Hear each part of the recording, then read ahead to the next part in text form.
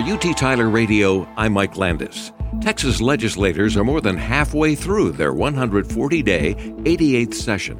Thousands and thousands of bills have been filed, but which ones are getting traction? UT Tyler political science professor and co-author of the UT Tyler polls, Dr. Mark Owens, is our guest. What is the headline on this legislative session right now? Right now, a lot of the legislators are feeling the crunch of their own deadlines to get legislation through their committees. So we're seeing bills move through the legislature right now, and yet they haven't actually become law. So this is the idea, really, that midpoint that you just talked about. We're looking to see what bills are getting a lot of support, what bills are maybe getting 50-50 to support, to see if the speaker or lieutenant governor can be persuaded to see those bills all the way to a law. Well, now that's the next question then. That is, are the priority items set forth by the governor and the lieutenant governor on track, off the tracks? Where are they? Yeah, it's a good point. I mean, a lot of the governor's topics really were set into the budget, how he wanted to spend that surplus, which is there. And so I think collectively, a lot of his big items like border security or others are going to move after the budget to make sure that they can authorize the legislation that's set forward. But he has things here which at the same moment are looking at education savings accounts, because that's going to see what opportunities you have with the local property tax. I just talked to Dr. Marty Crawford recently of Tyler Independent School District superintendent, and he was saying that, that while he spoke out, he and a number of superintendents spoke out the day before the governor came to do his pitch on that. And he says, your polling says the same thing that we're seeing, and that is the majority of Texans would approve something like that. Yeah, the Senate Education Committee passed this bill out of the committee 10-2 a week ago on March 30th. And one of the things that you get from this is that we saw details from the bill. Any student, if you're per student, $8,000 off of someone's property tax. Now, this would be the property tax that goes to the ISD. It's not going to necessarily touch the junior college funds or things like that. And it's going to be up to for each student. So I think that this means that necessarily it doesn't mean no property taxes if you were to go to a private school. The idea here is that the ISDs will get a certain substantial part of those funds as well. But people do get this choice. And when this moves forward, I think there's going to be more amendments to the bill from the floor. These are typically the kinds of bills that, communities and people who are more interested in it because they're from a certain part of Texas, and this law is going to affect them differently in Dallas as it would Lubbock and how it would in Tyler. So this is a great opportunity to see what would happen. But I think question still bears into what does it get paired with on the thought of increasing teacher pay or increasing some other state investments to those ISDs, knowing that this is going to create an uncertain capacity right now on what their budgets would look like to the future. That was one of the concerns that Dr. Crawford mentioned to me, and he was saying that they're drilling down on the idea of choice. And he said, we've got choice in TISD.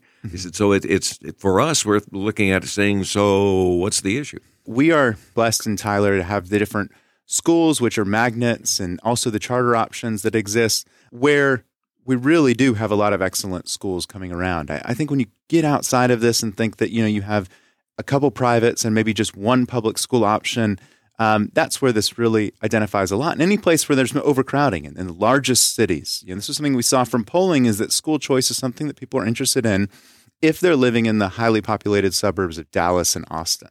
And they might not have the capacity to live close to those magnets the same way we're able to move through traffic in Tyler, get kids to Caldwell, get kids to the more athletic magnet, right? These are all easy things that are central to our town. Now, the other thing that they talked about a great deal was the whole business of cutting property taxes and being able to take that lump of money. We talked about that at the very beginning. How do you think that's going to work out? Yeah, I would expect in this case right now, I haven't seen much talk of an actual check coming back to anybody. I think the future here is going to be the change maybe in the homestead exemption that's allowed. And I think that's something that people have planned for immediately before, because we've continued to have surpluses through the last couple of years. And that means that we might have a longer certainty of having more property tax relief to the future, but annually it will be less relief than you think about getting all the money back at one time. Don't look for that check in the mail. Maybe not. Maybe not.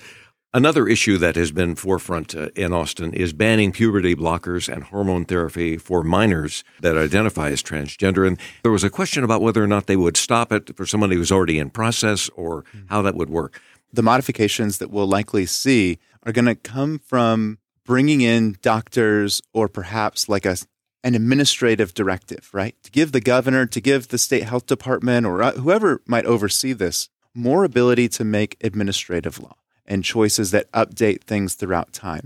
In something like this where the legislature is wondering, how can we define this and where does something start and stop? They may delegate this to the executive branch and not necessarily to the governor, but to the governor's experts. How about the mandatory school library standard? We just saw the ruling that came in Lalano in which a judge said, hey, you took all those books off the shelves, put them back. What's going to happen with that, do you think? I think in this case, this is a real opportunity that with that decision, you see the first sort of protection about access to knowledge and learning. And in this case that, if this was good enough before 1 year ago, it might still be good enough for our schools. And I think that there are certain opportunities where still to the governor and to legislature, they've talked about maybe having more parental choice. It's still part of his parental Bill of Rights, but it might be just creating an avenue for parents to be in process of making an option, right? Or a suggestion of what book and maybe where it be placed. I think in this case, it's less about limiting putting a book on the stack. The state making a standard, I'm wondering how that's going to play with local school districts. I would think that some of them are going to push back and say, hey, wait a minute, this is our school district. This isn't a state-run school district. As long as it is broad, right? In this case, there are a lot of books that fit into broad categories. And so when you get in that opportunity, we still have like community decisions when they think about textbooks for college. I mean, some get proposed, but they certainly don't make it into our selective list and what we can choose from. Where's gambling right now? That one was sort of a surprise. After pushing back for years and years and years, finally in Austin, there's talk about it actually taking place. Maybe casino gambling would happen. This is not something that's going to move forward on a party line vote. The House State Affairs Committee moved forward a bill about mobile gambling. So this would let you be on FanDuel or DraftKings and do so when you're at the Cowboys game or the Mavericks game. It passed out of committee 9-3. The 3 objections were all Republicans. In this case, you have all Democrats in favor and most Republicans in favor, but Lieutenant Governor Patrick has not indicated any interest in moving forward on the bill because he says he can't get 21 votes to support it. Is he saying, I won't put forward something that doesn't have widespread support among Republicans? So he really might have 21 votes.